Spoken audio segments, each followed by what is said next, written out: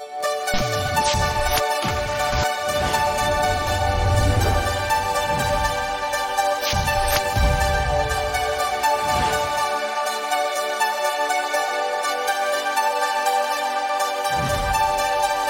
you tired of hearing people complain about the world and ready to own the responsibility to make the world a better place? Hey, my name is Brent Simpson, and welcome to this episode of Creating the Future. I believe that within each of us is a yearning to make the world a better place. So let's work together and make that desire a reality. My hope is that today's conversation inspires you as you endeavor to create the future.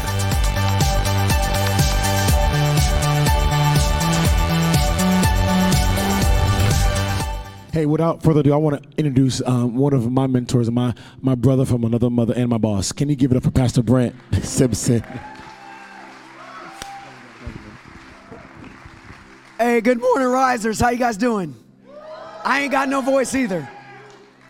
It's a good thing I ain't speaking this morning because I ain't got no voice either. I start preaching, I sound like a frog. You ought to all be laughing and tweeting and weird stuff. Anyway, hey, welcome. So excited you guys are with us this morning. If you're new to our church, my name is Brent. I get the privilege of being your lead pastor, and we're going to continue to experience God together today. And let me tell you what, you chose a good Sunday to be at church. Just look at your neighbor and say, you chose a good Sunday to be here. Man, I've been anticipating this day for a long time, man. And, we've been praying over the last 10 days and the Prayer 10 initiative and believing that God's going to take us to a greater depth of revival and God's going to do some new things in our church. And during that time, I think we had closer or somewhere around a dozen physical healings during that time. Isn't that awesome? Yeah, I love that. And when we were at men's retreat, it's X-Men themed men's retreat, and we were talking about how X is the Roman numeral for 10, and we talked about some of the connotations of the number 10, and it was powerful. And Mike Dowell, the speaker, came up and he said God had given him a dream. This is the day 2. God had given him a dream that first night, and in the dream he said he was reminded that X is also the spot. It marks the spot that a helicopter would land on. And he said God has marked this church as a place that he's sending his presence. Yeah. And then as soon as he said that, it reminded me, it was like my spirit leapt and said, not only is that pad a place that helicopters land, it's also a place that helicopters take off. And so God has both marked us to come in, and his presence will come and infiltrate this place so that you can go out and infiltrate the world. Yeah. So you chose a great day to be here. We've been in a series called The Upside Down, started last week. Man, it's so good. There's a difference between revelation and information, and we talked about that a lot. And really this Upside Down series is talking about the spiritual world behind the physical world that you can't see. There's always things moving and shaking in the spiritual world that you can't see with your natural eyes. And that's the difference between information and revelation so often. And when it comes to racism in America, man, we are bombarded with information. Man, you can't watch the news, you can't watch anything without somebody talking about racism nowadays. It's just everywhere. And they're all giving you information. And you can get information overload. And too much information without any revelation doesn't actually help you that much. It actually frustrates you. Because revelation is often how to solve the problem. Information just tells you there's a problem. So now I'm just bombarded with there's a problem. Life stinks. America's over. We're done. And God's going, no, there's some revelation I want to give you because I'm not done. And if we could peel behind the curtain to see what God's doing behind the scenes, I think there's some powerful, powerful things.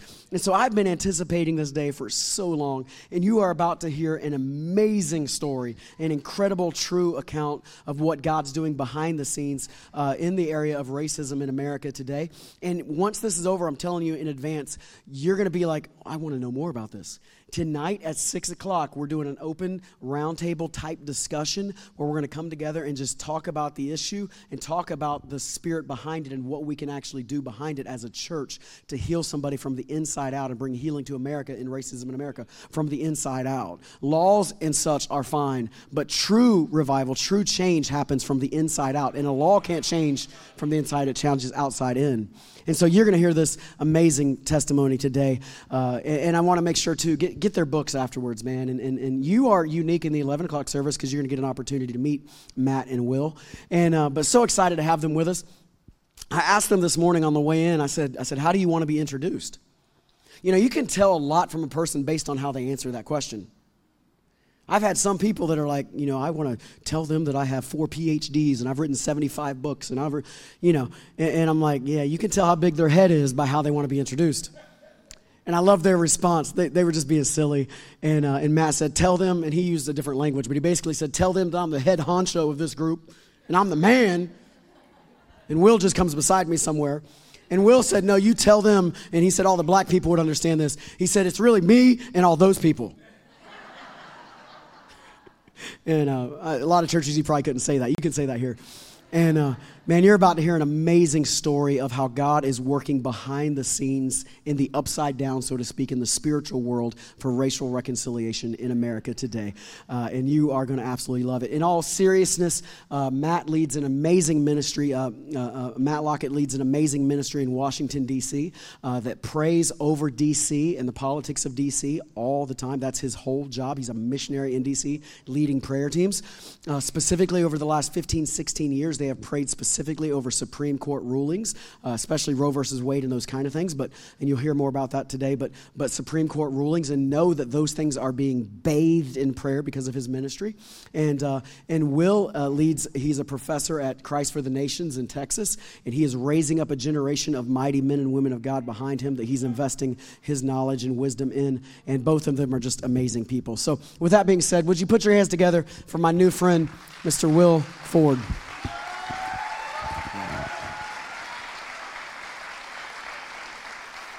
And he's a sharp dresser. I asked him in the airport, like I'm texting, because I've never met him face to face. I've only seen pictures, sorry. I told you we got more time in the service. I'm texting him in the airport, and I'm going, like what color shirt are you wearing? Because I got to know who I'm looking for, because I never met the guy, right? I've seen pictures, that's it. So I said, what color shirt are you wearing? He comes back with this response. He's like, I'm wearing a cardigan and a jean jacket with polka dots. And I'm like, bro, dude knows how to dress. I just think that's cool, man. Love you, bro.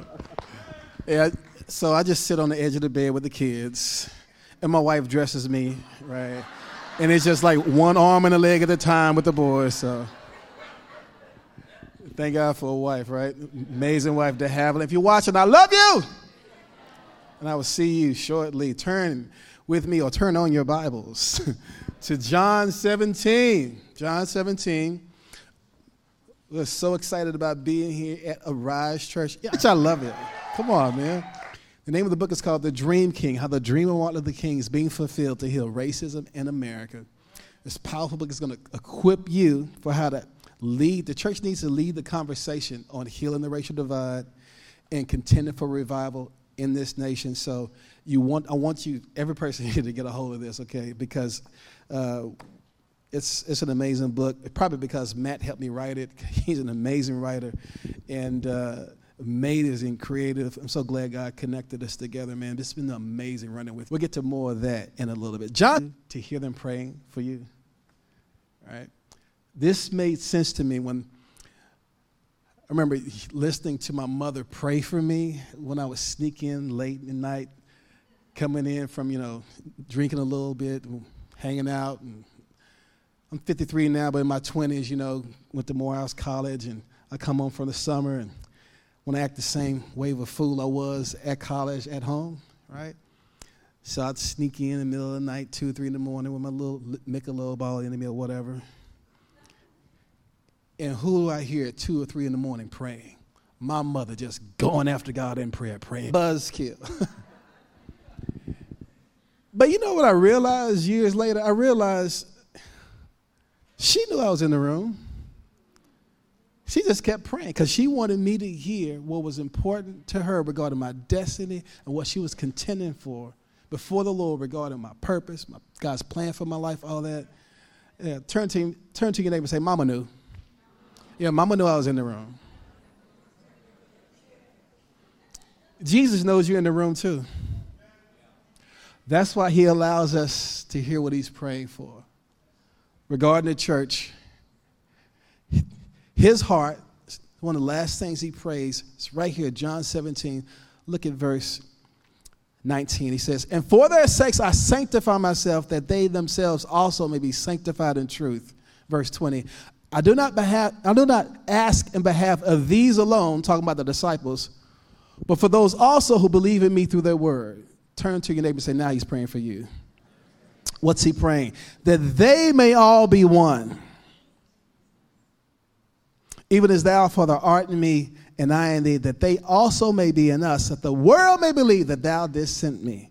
And the glories thou hast given me, I was given to them, that they may be one, just as we are one. Listen, right now, what you're going to hear is a crazy, Stranger Things kind of just unbelievable story of these uncoincidental coincidences that God has been weaving together in my life and in Matt's life. But listen, our story is just to let you know that God is doing something bigger with all of us right now. And there's more going on behind the scenes that we realize. Everybody talks about the Stranger Things, what, the upside down? There is an upside down to what God is doing with all this stuff. In the spirit realm, there's a whole other storyline going on, y'all. Everybody's little favorite word there is narrative. But listen, there's a meta-narrative. It's God's storyline. He's healing this issue, and he's weaving all of our stories together. Can I pray for you? Father, I pray, Lord, that you release a spirit of wisdom and revelation in our midst. Come with great power, great glory. Connect us to your unfinished business. The double portion that you said that we will walk in once you've gone away, but then also the unfinished business of our grandparents and our great-grandparents and the forefathers and the Christian leaders in this community and in this nation. And Lord, use us as a united church to heal a divided nation. In Jesus' name, amen and amen. So John 17 is here, but you know who else had a great heart for the same thing with the oneness and unity? It was Martin Luther King. I believe God used him as an answer to this prayer, part of that answer. And I love this I Have a Dream speech. We have a little clip from the I Have a Dream speech. Could you go ahead and play that for me, just from the I Have a Dream speech? Check this out. With you today in what will go down in history as the greatest demonstration for freedom in the history of our nation.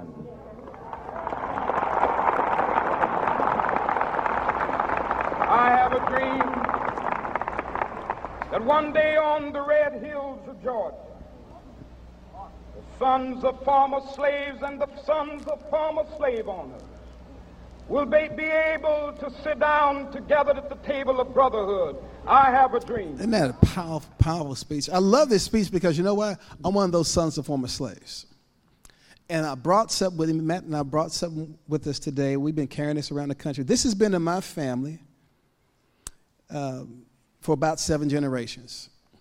It was used by the slaves in my family. They used it for cooking. They used it for washing clothes. But secretly, it was used for another reason. This 200-year-old kettle pot, passed down from generation to generation, to remind us of all those who have gone before us in the place of prayer. It's been passed down in my family. And so I don't think it's a coincidence, one, that I was born into this family, because it comes from this place called Lake Providence, Louisiana. Providence, according to Nelson's Illustrated Bible Dictionary, is the continuous activity with which God preserves and governs. It's the way God looks over seemingly insignificant things and apparent accidents. So in other words, there's this unseen hand that's working behind the scenes. God is providentially watch over everything concerning your life. Even you getting here today, you have no idea how many accidents God prevented for you to get here, to be here right now. You have no accidental things happen to you, and you're like, oh my God, how did I wind up here? Providence hand was in the midst of all of that. All right? And the best, to me, New Testament understanding of providence is in Ephesians 2:10, where it says that we are Christ's workmanship, and we're walking out the works that he prepared beforehand for us to walk. In other words, God is looking over it all. He's already worked it out, and we're just walking in those steps. It's always, in other words, been predetermined in a sense. The word workmanship there is a powerful Greek word. It's the word poema. Everybody say poema. So you hear the word poem in there, right? So think about it. You're God's poem. You're his song.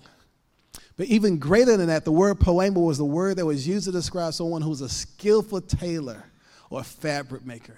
In other words, God has a tailor-made destiny for your life. He's weaving something together. Right? You ever see somebody crocheting something and on one side of it looks like just a mess of just, knots and tatters everywhere. And then they say, oh, no, let me show you what I'm working on. And they turn it around so that you can see what they're working on. That's what God is doing right now. He's turning the story around a little bit so we can see what he's working on. Right? And the way you participate in what Providence is doing is through prayer. You begin to pray, and all of a sudden these uncoincidental coincidences start to happen, right? Like the way the Archbishop of Canterbury used to say it. He said, when I pray, the coincidences happen, but when I don't, they don't. In other words, when I pray, the coincidences happen. When I stop praying, the coincidences stop. What you're going to hear in this story is this crazy way that God is weaving all of our storylines, all of our stories, all of our family history together in the body of Christ to heal our nation right now. So the only way to help you understand this is share my story. So I didn't understand any of this stuff, honestly, as a concept until I went to a little conference in Colorado Springs, Colorado. And when I get there, I hear this teacher, this Bible professor, teaching on prayer, but he talked about this aspect of prayer that I had, I guess, kind of taken for granted. He talked about synergy. Synergy is when you take two separate things and when you put them together, if they're working together, it doesn't create an addition of power, but a multiplicity of power. Scientists say if you take two horses and if you put them together, if they're pulling the same load, it creates so much exponential power, it's as if a third invisible horse has been added. Now, think about it. In the natural, when we work together, God has put together a principle so that when we work together, it produces a multiplicity of effort and results. That's amazing. That's in the natural. But listen, in the upside down, in the spirit realm, when one could put 1,000 to flight, but two could put what? When we work together. That's synergy. So thinking about it, we start getting all this agreement and prayer between red, yellow, black, and white.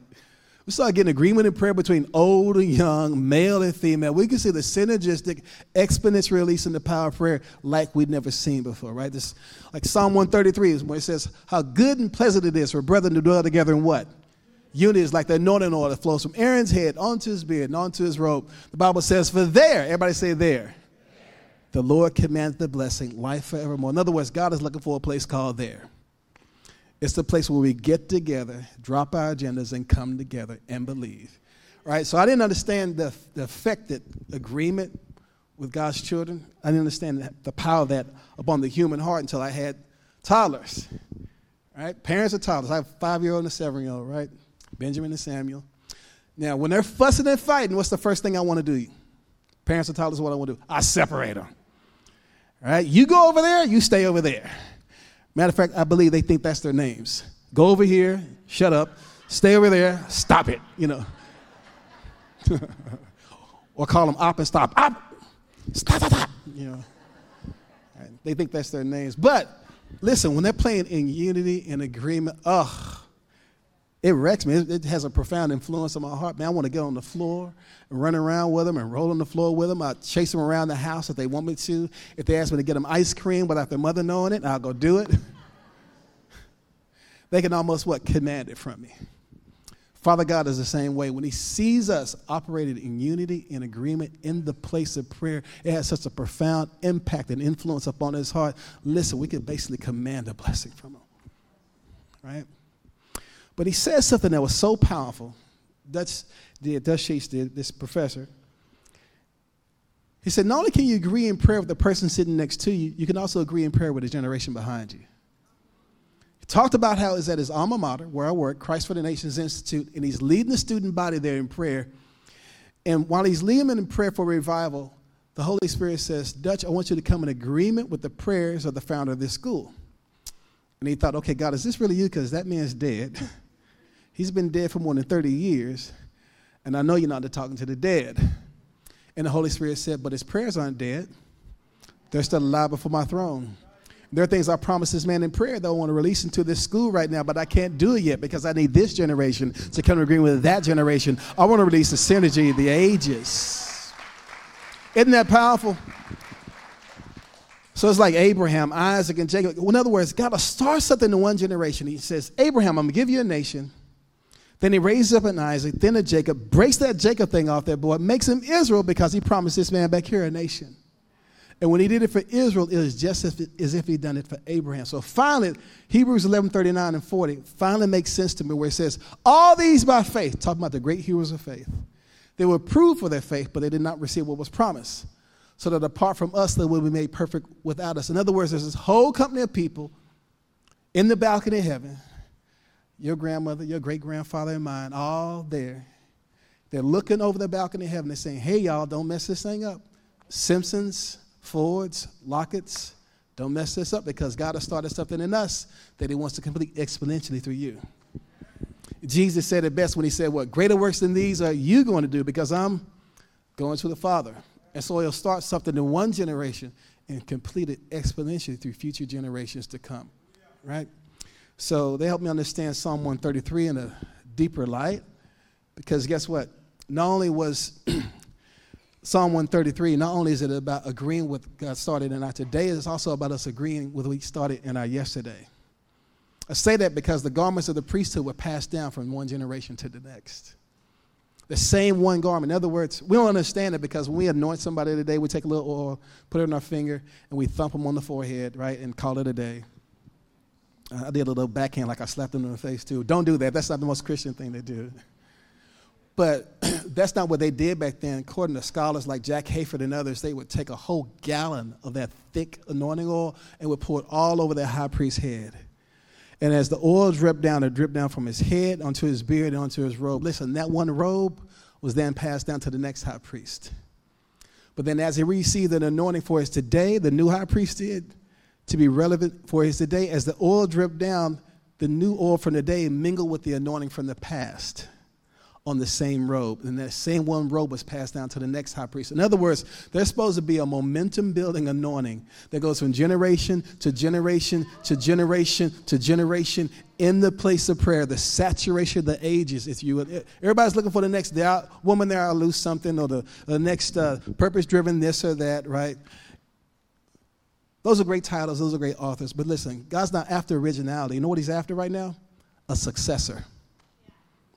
And to a successor, he released a double portion of anointing on them that is so powerful, and not only make them impactful in this generation, but make them a springboard for future generations to come. So I started hearing this concept. I'm thinking about my own unfinished business and my own family, and then I remember this kettle pot in my family. So like I said, it was used by the slaves in my family. They used it for cooking. They used it for washing clothes. But secretly, it was used for prayer. They were owned by a slave master in Lake Providence, Louisiana, who would beat them for any reason. And actually, prayer was one of them. Now, the irony is that they wanted the slaves there to be Christians, because they knew that Christian slaves made better workers. But they would pervert the gospel and say, slaves, be obedient to your masters if you want to go to heaven.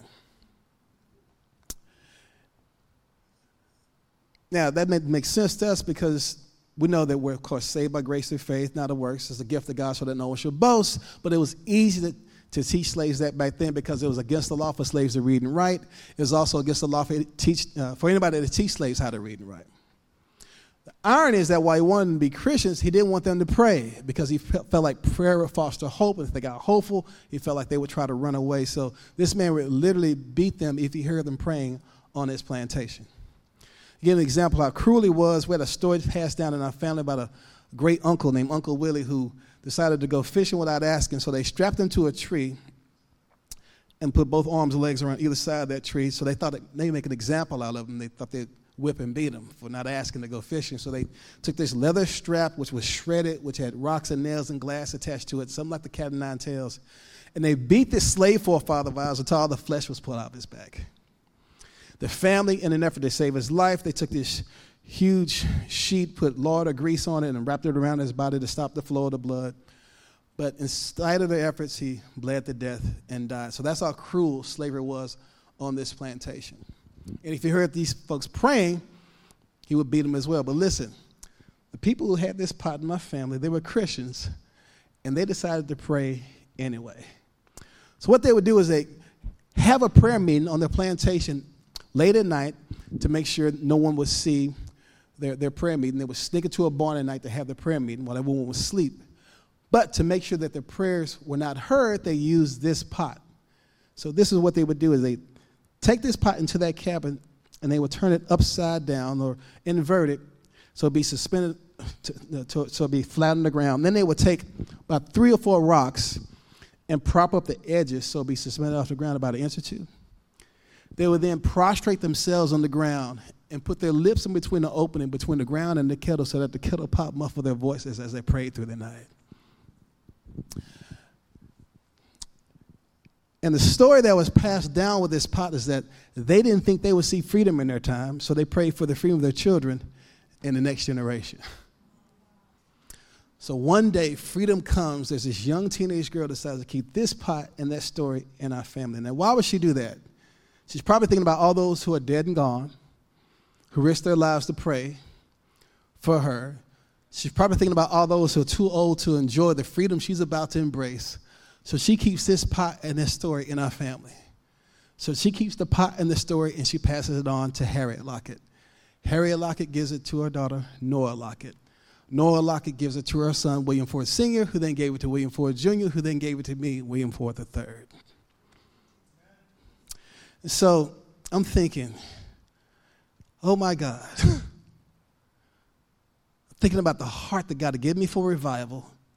I'm thinking about also the heart that I have for the next generation.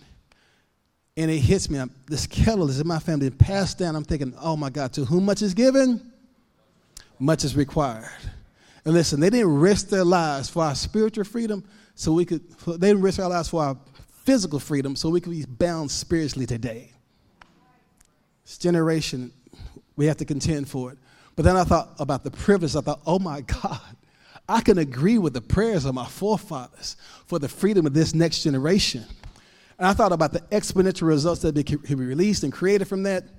And so I'll share this with Dutch Sheets. By this time, we became friends, and we talked about doing a prayer journey. And we were thinking about using this pot to represent the prayer bowls in heaven. In Revelation 5:8 said there are bowls in heaven full of incense, which are the prayers of the saints. Listen, they use this pot as an acoustic means to keep their prayers from being heard, but literally over your family. There's a prayer bowl over your family. There's a prayer bowl over this community. There's a prayer bowl over Brandon. There's a prayer bowl over Florida. God's looking for a new generation to resource the prayer bowls in heaven once again. He said, God, you want me to use this cast iron pot to represent the prayer bowls in heaven? He said about that time he had his Bible beside him, and it falls open to Zechariah 14:20. Part B of that verse says, and the cooking pots in the house of the Lord shall be like the bowls before the altar.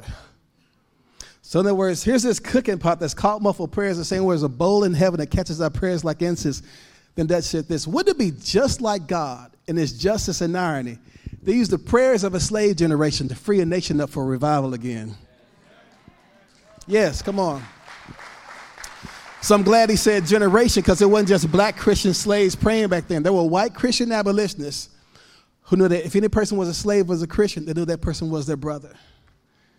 Many of those abolitionists had their houses burned. They were shot, they were killed, and they were lynched, just like the slaves were, because they chose to suffer with the people of God rather than compromise and wink at slavery. And so they helped me understand something. See, they were willing to fight for people who didn't look like them because they knew they were connected because of the blood of Jesus. And they laid their lives down for their Christian slave brothers. So I realized something. Say, oh my God, see, if my ancestors had been Muslims or Buddhists, because I'm a Christian, I wouldn't have any connection to this pot or its history. But listen, because they were believers, not only these my ancestors and forefathers, but they're yours too. In other words, this is a shared inheritance. In other words, I'm just as much a spiritual son of Charles Finney and Jonathan Edwards as you are of Martin Luther King and William Seymour or C.H. Mason, right? And when we come together in that kind of unity, that kind of agreement, listen, something powerful happens. The oil begins to flow. Anointings begin to mingle. Yokes get broken over generations. Because listen, there was a godly remnant of people back then. Black Christian slaves, white Christian abolitionists, they prayed into being the first and the second Great Awakening. Had it not been for those revivals, slavery wouldn't have been ended in this nation. There was a Supreme Court law back then called Dred Scott, which said that slaves had no rights in the courtroom. Everybody thought that law was settled. It was settled law, and this was the fate of every slave in the nation as a result of that. But listen, Because God sent revival. That law got broken in the hearts of the whole country. So powerful that people in the north were willing to fight for people in the south that did not look like them. So listen, the same God who broke the power of Dred Scott through revival, he can send another revival and break the power of Roe v. Wade. He can put an end to systemic poverty. He can stop our schools from being in a pipeline to prison. He can shut down mass incarceration. He can put an end to the opiate crisis in the suburbs or put an end to the crack houses in the inner city. Listen, he's just looking for a new generation of people who will drop their agendas and come together and believe.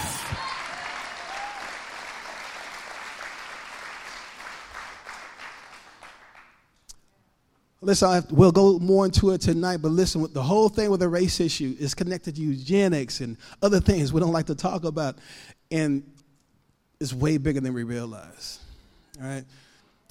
In other words, I just put it to you like this. Here's what the Lord said to me. He said, William, if I heard the silent whispers of slaves underneath kettle pots, how much more so do I hear the silent screams of babies being aborted in your nation? And I realized that the litmus test for authentic revival back then was the ending of slavery. The litmus test for authentic revival today, honestly, would be the ending of abortion in our day. It's the greatest moral dilemma that we have, because here's the deal. When the people that you cannot see, talking about the child in the womb, when the people that you cannot see become optional, it's inevitable that some of the people that you can see will be marginalized, even to the place of elimination. God weeps over all the shedding of innocent blood. In other words, the same God who wept over Botham Jean in Dallas and he also wept over Philando Castile in Minnesota. But he also wept over the 5 police officers that were killed in Dallas. And he weeps over 60 million babies that have been aborted in this nation. He weeps over all the shedding of innocent blood. So some people say, of course, Black Lives Matter. I get where they're going. Some other people say, all lives matter. I know what you're talking about. God is saying, drill down deeper. Life matters. And we have to fight for the dignity of the people that we cannot see and the people that we can see as well.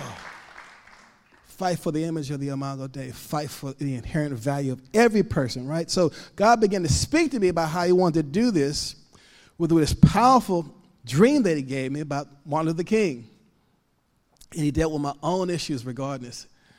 And this dream about Martin Luther King, just so happened I was going to do a prayer service at the church Dr. King used to pastor at, Dexter Avenue Baptist Church.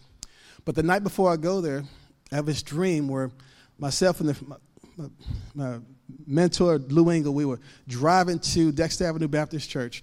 But in the dream, we had to first go pick up Martin Luther King. So it's a dream, right? So in the dream, Dr. King's alive. And we go by this house to pick him up. And in the dream, he has this huge white duffel bag with black handles on it. And in the dream, he starts emptying all this dark garbage out of that duffel bag. Then he throws the bag down violently, and he comes to get into this vehicle with us. And in the dream, I thought to myself, man, that bag could make a nice souvenir. I know, I'm starstruck even in a dream, right? I'm so carnal. God help me. So I'm thinking, he went to Morehouse College. I went to Morehouse College. The bag could make a nice souvenir.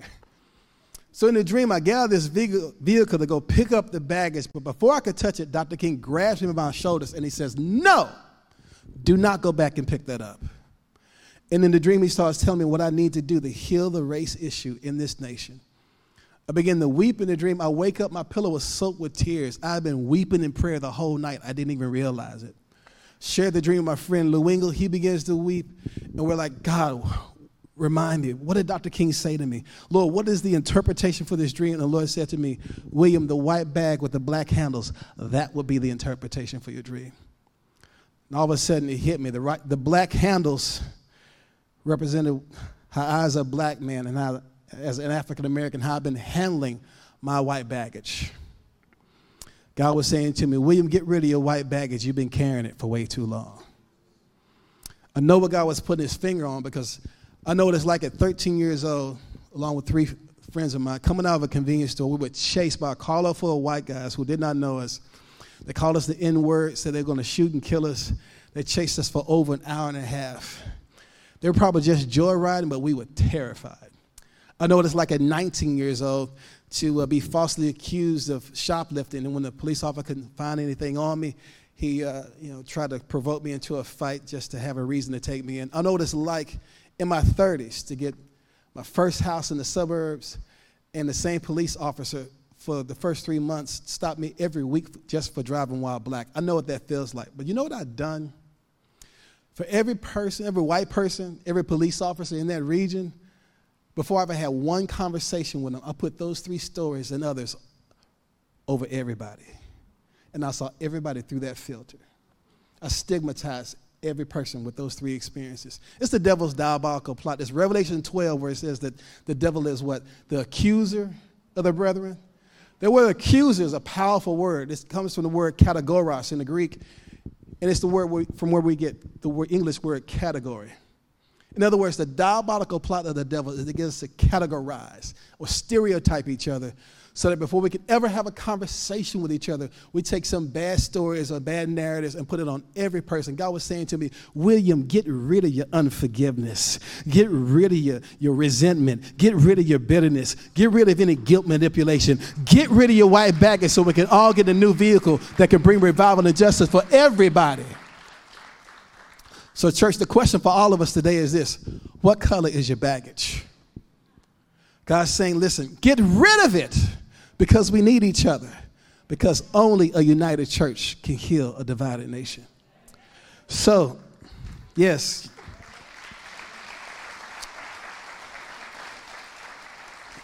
So I went to Dr. King's pulpit and I had this book, Testament of Hope, all these different speeches and writings of civil rights movement. It falls open to this page that says, I have a dream speech. I start reading that speech like a prayer from Dr. King's old pulpit, and I get to this part where it says, I have a dream that one day the sons of former slaves and the sons of former slave owners will be able to sit together at the table of brotherhood. And I thought, God, whatever happened to the people that owned our family where this pot came from? And for the first time, I started praying for them, but little did I know, Mr. Poema was going to weave my life together with somebody else in a powerful way. So Lou Engle asked me to share this story at the Lincoln Memorial, January 17, 2005, and that's where I meet my good friend. Come on up. This is Matt Lockett, Executive Director of the Justice House of Prayer and Bound for Life in Washington, D.C. Come on up, Matt.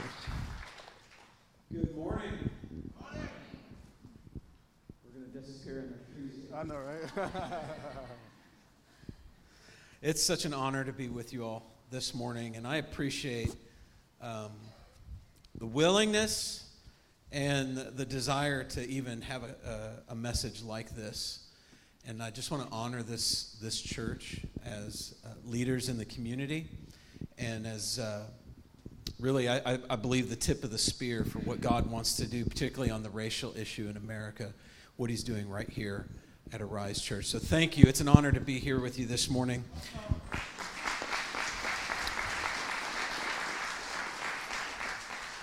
So it's story time. You didn't know you were coming to story time this morning, did you? We got lots of stories. So Will told you his part of the story, and he brought you up to a specific day. It was January 17th, 2005. I'm actually going to start right there and hopefully just kind of tell you how my story weaves into Will's story. And I have to start there, but actually back up 1 year exactly to the day. It was January 17th, 2004. That's actually where it begins for me. And something really unexpected and tragic happened on that day when my father passed away. And we didn't know that was going to happen. And so I'm looking around the room. I see some mature faces. I see some young faces. So some of you have lived through that experience where you've lost your parents. Many of you have not yet gone through that. Guess what? You're going to. It's coming. It's inevitable at some point. And for me, this is what I learned that I was unprepared for, is that you spend your entire life hearing the stories, receiving the stories, and everything else that your parents do for you. But when you lose them, something profound happens. You actually now receive a mantle. The mantle of storytelling passes from one generation to the next. You become the steward of the story. You understand that? And so that's important. That's an important moment in your life because you have to start looking at the history of your family, right? Now, there's good stuff. Every family's got good stuff. Every family's got bad stuff. And you have to look at that, and you have to make sense out of that story. See, I'm a believer. That means I believe something. I believe that my life has purpose. I believe your life has purpose. I believe that God has a purpose, right? So that's what being a believer means. We believe something. So I don't think anything just happens. I don't think there are really accidents like Will was talking about. I believe that even the bad experiences, the good and the bad in our past, that only a Christian can make sense out of that. Apart from God, you cannot understand the story that God is telling, even through the bad things. You know, God will let you go through bad stuff just so he can cook a prayer. No, really, did you catch that? He'll let you go through the fire just so he can cook a prayer and get something out of you that you didn't have previous knowledge of, so that you can empathize with someone else, so that you can actually be a remedy and a balm and a salve to a pain that someone else has. You know, so now all of a sudden as believers, we can look at even the painful experiences and make sense out of it. So when I lost Dad, you know, I had to start asking some big questions, the ones that need really big answers, like who am I? Why am I here? What am I supposed to be doing with my life? Guys, that's a really good thing to ask of your heavenly Father. Maybe your earthly father doesn't have an answer to that, but your heavenly Father does. And it doesn't matter if you're a teenager at 16 or if you're a person well-seasoned in your 60s, it's good to ask that question. You need your heavenly Father to tell you who you are and why you're here. Amen? It's really quiet in here, church. I need to know that you agree with that statement. Okay. So I decided that I needed to do some digging. Now, at that time, after I lost Dad, it became really important to me to find out where the Locketts came from. I wanted to know where my family came from. And that was a really difficult question for us because we couldn't get beyond my dad's grandfather. There had been a loss of records, a loss of the story, and so no one in my dad's generation knew anything about where we came from. Now, how many of you have looked into your family genealogies? Okay, look around. There's actually a high percentage of hands that went up, more than what I see most of the time. Usually I'll ask that question in a church this size and maybe 2 or 3 hands will go up. You know what that means? It means we're losing stories right now. We're actually in the process of forgetting where we came from. And I believe that God has started some unfinished business in our yesterday and that he is revealing some things right now for us to discover so that that exponential release can happen in our generation. And so for us, my dad, man, he was one of 16 siblings. Poor Memo. I got cousins on top of cousins, and yet nobody had been able to figure out anything about our family history. And so I was a little arrogant at that time, and I decided I'm going to get the breakthrough where everyone else has failed. And so I started digging, and guess what? I hit every roadblock that everyone in the family had ever hit, and I didn't know anything else. So I was finishing that year more frustrated than I started because I didn't know anything new. And it was during that time, kind of a low emotional point for me. And I've been a Christian since I was 15 years old, but it was just a really difficult time in my life, and it was then that I had a dream. Now, we're talking about dreams this morning a lot. Certainly, Dr. King had a dream of his heart and his life, but Will talked about having a dream while he was asleep. Do we have any dreamers in the room that you go to sleep? You know what I'm talking about? You go to sleep, and you feel like God's talking to you, and pizza doesn't get credit for it? That's what I'm talking about. I had one of those kinds of dreams, and this dream came from somewhere else. The way I explain that is that it didn't just bubble up from the day, you know, where you get these dreams where all your junk just comes up, you know. This one came from somewhere else. And so the Lord gave me this dream about how he was going to end abortion in America and how he was going to do that through day and night prayer. Now you're maybe sitting there wondering, like, why are we talking about abortion so much this morning? You have to come tonight. We're going to I think lift the curtain on this a little bit more, and God's going to reveal like a whole lot more about how this stuff's intertwined. But for me, this was my on-ramp. So I had this dream about the ending of abortion, day and night prayer. Now there's 3 things about this dream that messed me up. Number 1, I didn't know anything about abortion at that time in my life. And maybe you can relate to that. It just wasn't important to me. It wasn't my focus. Can you relate to that statement? Maybe, that somebody else can worry about that. It's not my focus. I've since learned that just because it wasn't important to me doesn't mean it wasn't important to God. So I didn't know anything about abortion. Number two, I didn't know anything about prayer. Now, I'm being very honest right now. Like, every Christian thinks they know about prayer. It's easy, right? Everybody knows how to pray until you got to lead a prayer meeting. Then it takes about 5 minutes to figure out, I don't know anything about prayer, right? My experience with prayer is that's what you did on Wednesday night for an hour and you spent 45 minutes talking, 15 minutes praying for somebody's grandma with a broken hip. You know what I'm talking about? Oh, it got quiet again in here, Will. It's real quiet this morning. All right, a lot of you do.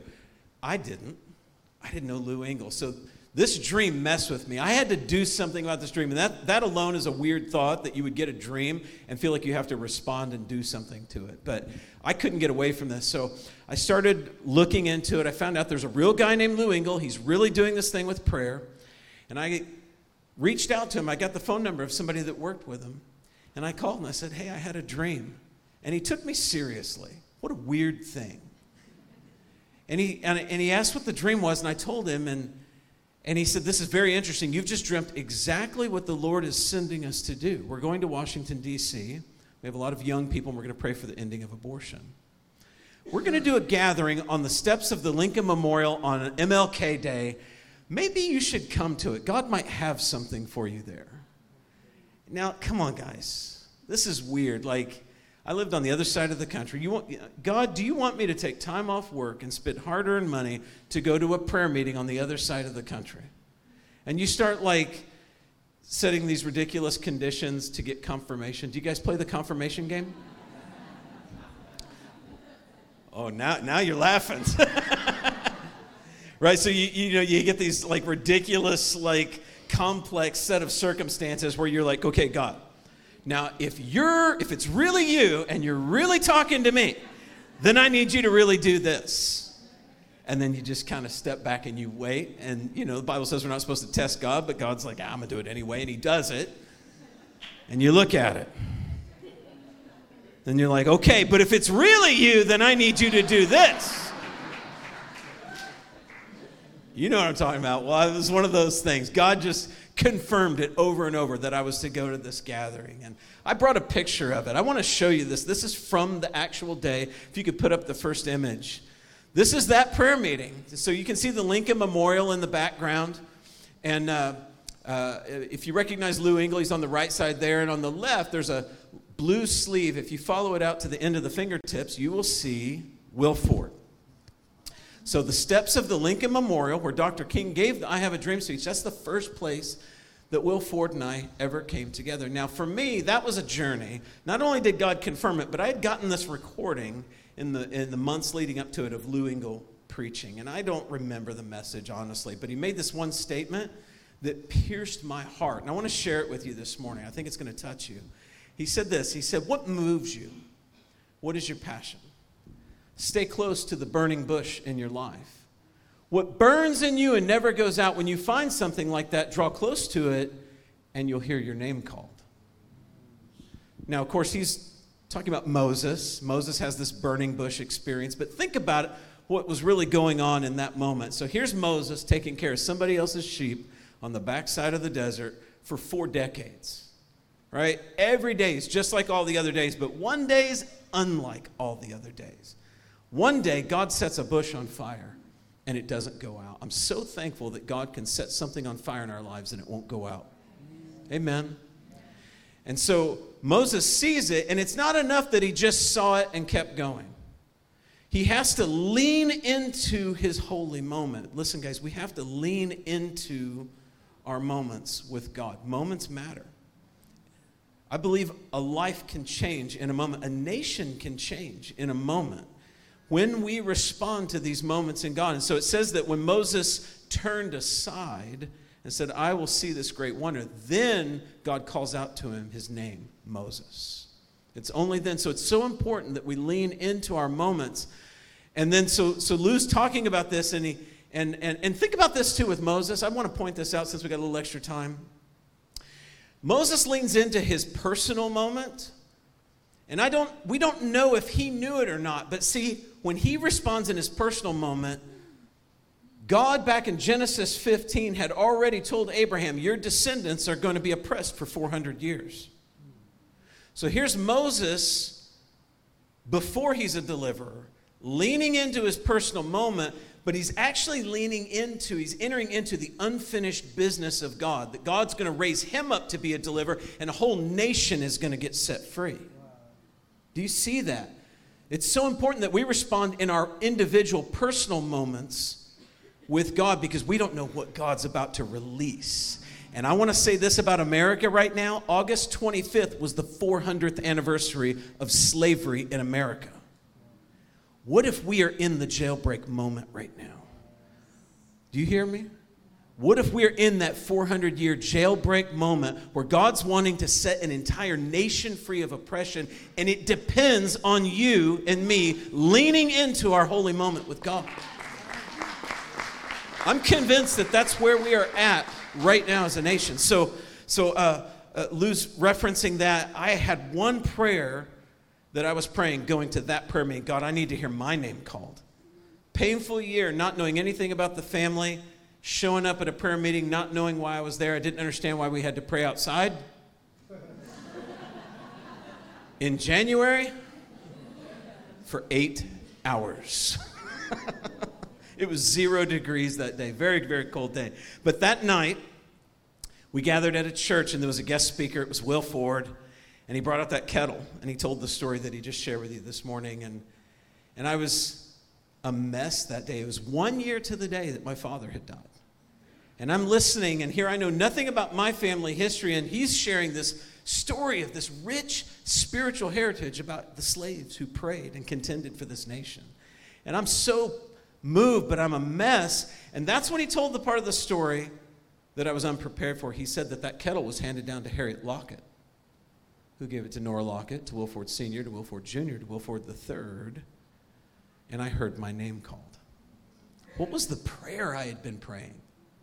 I had no idea God would be that literal with answering that prayer, but it got my attention. So I went up to Will after the meeting, and we started comparing notes, and he said, how do your Lockett spell it, with 1 T or 2? And we spelled it with 2. And he's like, oh, well, our Lockett spelled it with 1. Well, where are your Locketts from? And best we could figure, it was Kentucky, but we didn't honestly know. And he said, well, our Locketts were all the way down in Louisiana. And it just seemed like a coincidence, but it was enough. I'm telling you, it was enough. God actually ended up calling me out of the marketplace, out of my career, and I moved to Washington, D.C. to join with Lou Engle, and I became a full-time missionary in Washington, D.C. 15 years ago. How many of you have been to D.C.? You want to talk about the upside down. It's Stranger Things right now, man. I'm telling you. It's weird stuff going on. Anyway, you should come to D.C. All the demons do. It's fun.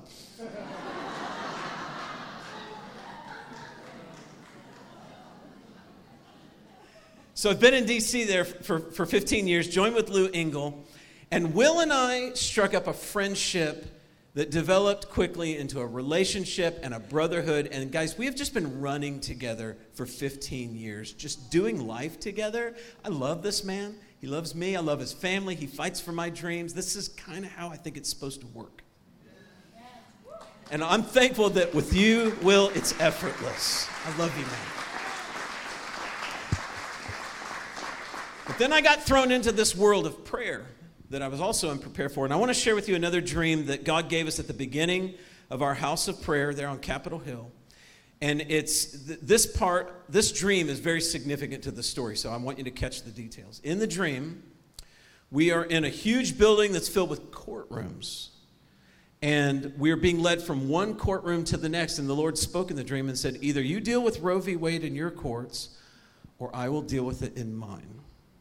That's a pretty serious statement. You feel the weight of that statement. And at the end of this long hall was a huge courtroom, and on the door, it said Appomattox Courthouse. Now, does anybody know the significance of that name? Most people don't, because you slept through American history class like I did. All right, so here's my little American History 101 Cliff Notes version here. So we fought a civil war. It's 1865. General Robert E. Lee is cut off in the city of Richmond, Virginia, and in Petersburg there, the Union Army, or the Confederate Army, is cut off, and the Union Army breaks through, and he has to retreat across the state of Virginia. And he's trying to outrun him, but he gets to the middle of the state, he gets literally stuck in the mud, and he, on April 6th, fought his last battle. And he fought it in the front yard of a farmhouse there. And then 3 days later, this is the part we're most familiar with. On April 9th, 1865, he signed unconditional surrender at a place called Appomattox Courthouse. So there's your history lesson. But see, what happened is God took that history language, pulled it out of the past, and he injected it into our today and began to speak about his heart on another issue. And we began to feel the weight and the gravity of that, because now we're starting to process the reality that the way God felt about slavery and the shedding of that innocent blood, he feels the same way about what's happening in our generation. So we've had one prayer all of these years: God, we don't want to go back to Appomattox. Do you understand that prayer? Does that make sense to you? See, Appomattox represents the end of the war. The bloodiest thing this nation's ever experienced. 720,000 lives lost. And so our prayer is, God, we don't want you to have to deal with it. Give us the opportunity to do what you want us to do. And so for all these years, we've been praying for the courts and contending for that. And so fast forward. Lou Engle was going to do a prayer gathering in the state of Virginia. And he called and he said, hey, if we're going to do this, first we have to go pray at the real Appomattox Courthouse. So it's been memorialized there. You can actually go in the McLean farmhouse where Lee surrendered to Grant. We went in the room where that happened, and we prayed for the nation there. And then as we were leaving, we went into a little visitor's center, and Lou Engle and I stepped up to a bookcase side by side, and he grabs the first book off the shelf that caught his eye, and he opens it to the first random page. What is it about God and making books fall open? Like he just keeps doing it over and over and over. So he opens it to this book, to a random page, and I brought an image of it. If you could put up that next slide. I want you to see it. It's called The Last Shot, The Battle of Lockett's Farm. So I'm having another holy moment where I'm seeing my name called. I didn't know what it was. Began to research this. You can look it up for yourself. So that battle, the last battle that Lee fought that I mentioned, it happened in the front yard of a family named Lockett, spelled with 2 T's. And would you agree that this probably means something? This can't be just another coincidence. Listen, when you're on the God storyline, nothing is an accident. God just keeps revealing in increments so that you get the message. And so I began to ponder, what does this mean? Found out there's a real place called Lockett's Farm. It's been preserved from the day of battle. And so if you want to go to the next image, I want you to see it. That's the Lockett farmhouse. If we could get up close, I could show you it's still riddled with bullet holes from the day of battle. And there's the historical marker in the front yard. Here Lee fought his last battle.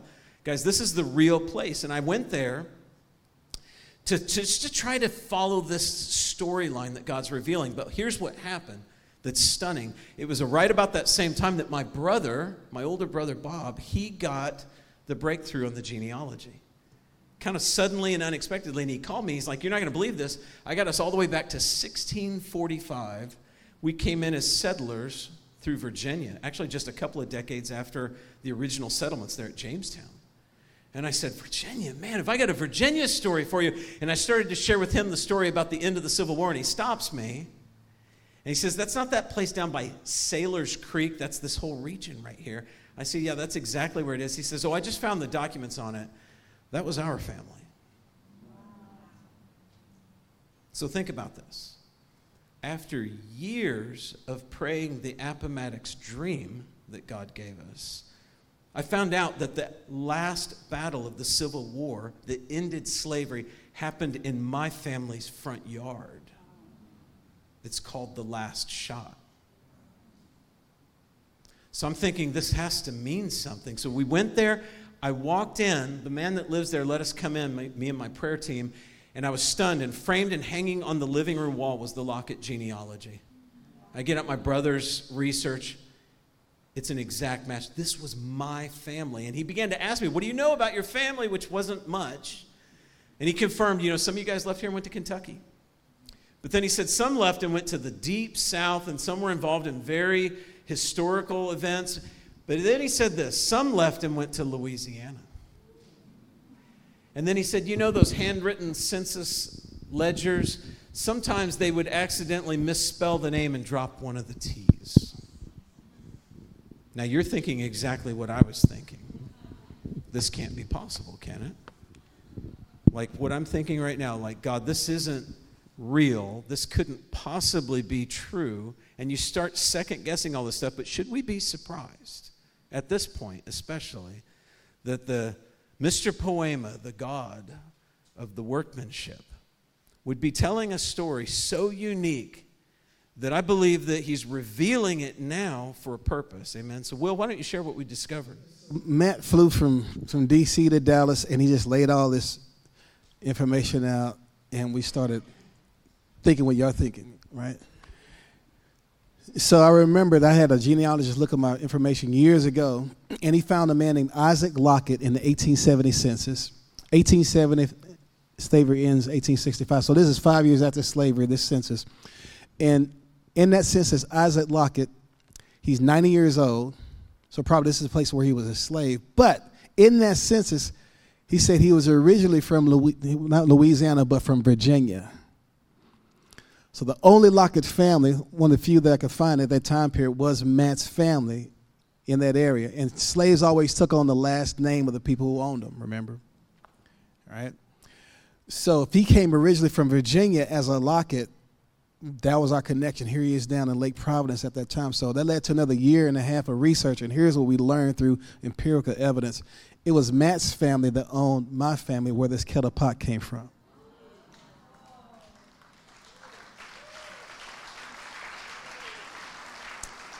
So think about it. Here's my family down in Lake Providence praying for the ending of slavery. Why Lake Providence? Maybe the lake of God's providence is way deeper and wider than we know.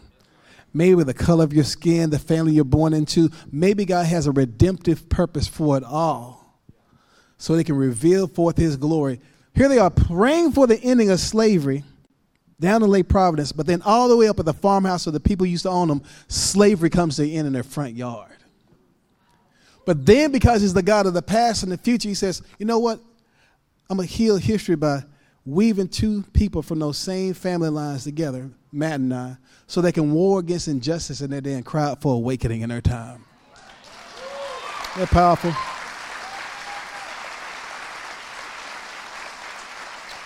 Let's share with them what else we found out.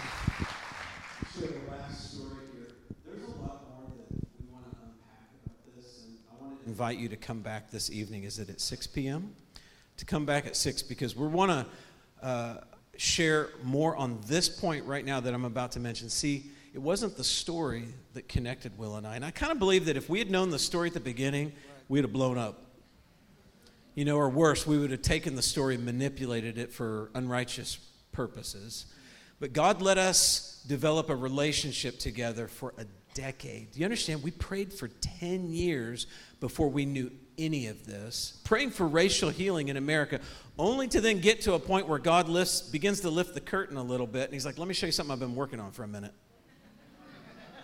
And we're like, there's no way. But see, then he lifts the curtain a little bit more. As painful as it was to find out that my connection to the story was to that of the slave owner, God had more unfinished business he wanted to reveal. So we found out through more research that in the previous generation to them, revival had come to the state of Virginia during the Revolutionary War. And what I found out through the writings is that when revival broke out, one of my forebears, Daniel Lockett, got swept into the revival and became a Methodist circuit rider. Do we have any recovering Methodists in the room? I see a few hands going up. I got saved in the Methodist church. Praise God. I love the history of the Methodist Church, because when they began in the colonies, even before we were a nation, when they began, see, these circuit riders, these horseback preachers were carrying the gospel to the frontier. But here's what they did. They had Bibles and hymnals in the saddlebags, but they also carried a legal document called a manumission form, because at that time, all of the Methodists were abolitionists. So think about this.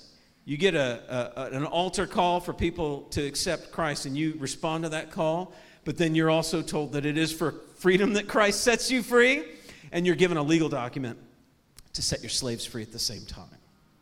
How'd you like to be in that altar call? Listen, we know that is exactly what happened, because everywhere those circuit rider guys went, the population of freed slaves exploded.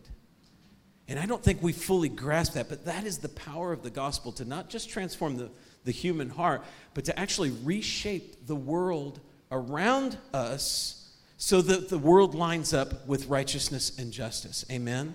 And I want to say this to you as a congregation, as leaders in this community, you have that ability for the gospel of Jesus Christ, not just to be good for you, but to actually have an outworking and an outreach that reshapes the world around you. Amen? So think about it. So, yeah, Matt had family members that owned slaves. We also had family members that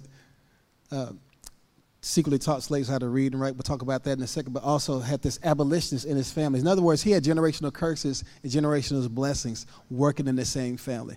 I have the same thing in my family. I have family members that are in prison that done things that, we're not proud of. I've done stupid stuff, but thank God for the blood of Jesus, right? And we had these people back here contending for revival and the end of slavery, releasing generational blessings. We have generational blessings and curses, or these dominating themes, these dominating storylines that are in all of our families. But what God is shouting to America right now is this: what storyline do we want to be a part of?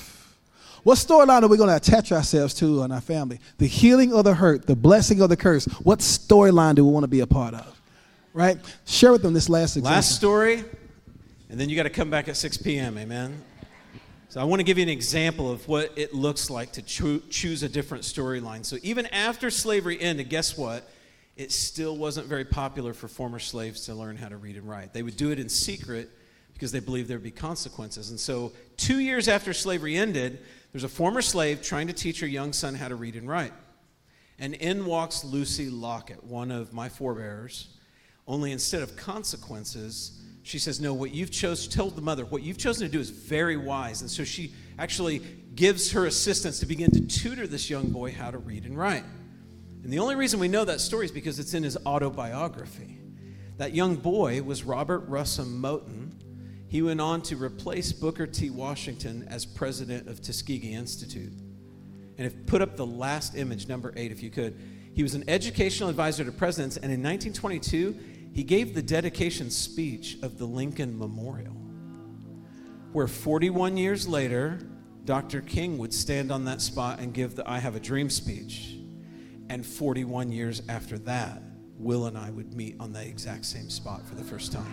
Isn't that amazing? So think about it.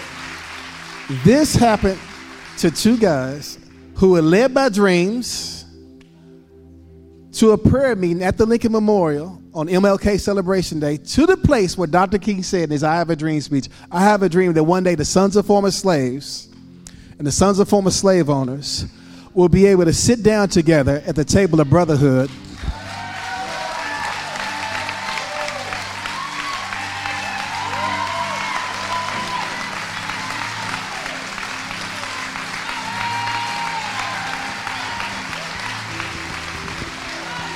Maybe the dream speech wasn't poetry. Maybe it was prophecy. Maybe there's a dream king called the King of Kings, who Father is still answering his son's prayer. Father, I pray that they will be one, so that your glory could come, so that the world would believe. Maybe God hadn't forgotten about the prayers of your mama and your papa, your mother and your father. Maybe there's still hope for America because there's a God who's watching over another storyline and weaving something together more powerful than we can imagine. Maybe we all have unfinished business. I believe we do. I believe there's still room at the table. There's still room at the table of brotherhood. But there's no room for the souvenirs of bitterness and unforgiveness. There's no room at the table for that. But there's room at the table. Here's how you come to the table. See, I talked about my Uncle Willie, who unwillingly gave his back to be beaten. But Jesus Christ willingly gave his back to be beaten for us all. And by his stripes, he is healing history. And by his blood, he's uniting us.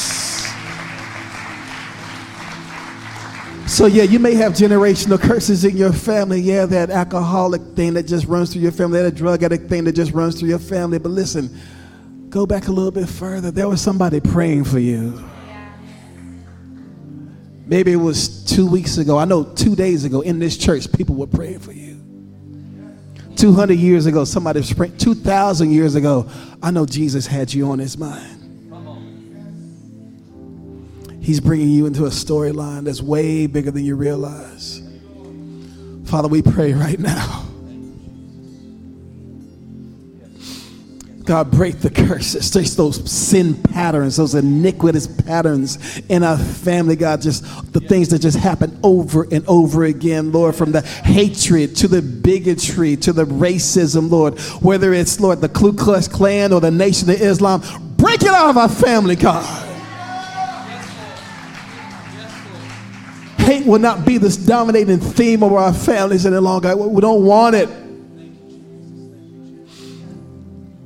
Witchcraft, iniquity, other things like sin patterns, adultery, fornication, lust. Break it, Lord. We forgive the sins of our forefathers at the table. But God, we ask you right now, give us the unfinished business. Give us the redemptive purpose and true meaning for why you birthed us into the families that we're born into. God, we ask you that today, a new storyline, a new thread could be released, so that generations even yet to be created can praise you. In Jesus' name. Just open your hands to receive right now. Lord, we pray that you would bring us into your unfinished business. Things that, even for those, God, that they have no idea what's happened in the past. God, we know that you've already started something. The God of history, you've started something, God. We ask for that exponential release in this generation. And we say yes to you today, God. We say yes to you and your ways, your plans for our lives, God. We ask that you would download the unfinished business today. Download it corporately in this congregation. Download it individually on us as we say yes to you.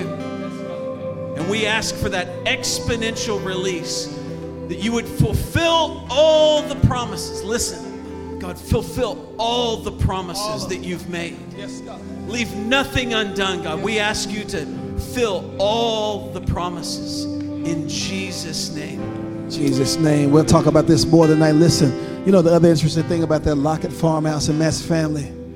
That house, it said that the one army was in the front, the one army was about the north and the south fighting against each other. That house was between both armies. There has to be a house church that stands in the gap between the brothers who are trying to tear each other apart. What if it's a Rise Church in this region? Just like that old house. You're going to take some shots, but listen, it's worth it to stand in the gap with Jesus. It's so worth it. We've taken our shots, but listen, I'd rather stand in the gap with this man and Jesus than anything and anybody else. Because listen, you know the other thing about the house, the next day after the war was over, that house got turned into a hospital for both sides. Yeah. And ex-slaves worked with white nurses to heal the wounds of the brothers that have been fighting against each other. That's the house that we want to be a part. God, we say from Arise Church, Arise Church! Take your place in the gap! Take your place in the midst of the division! Heal the breach! Be repairers of the breach!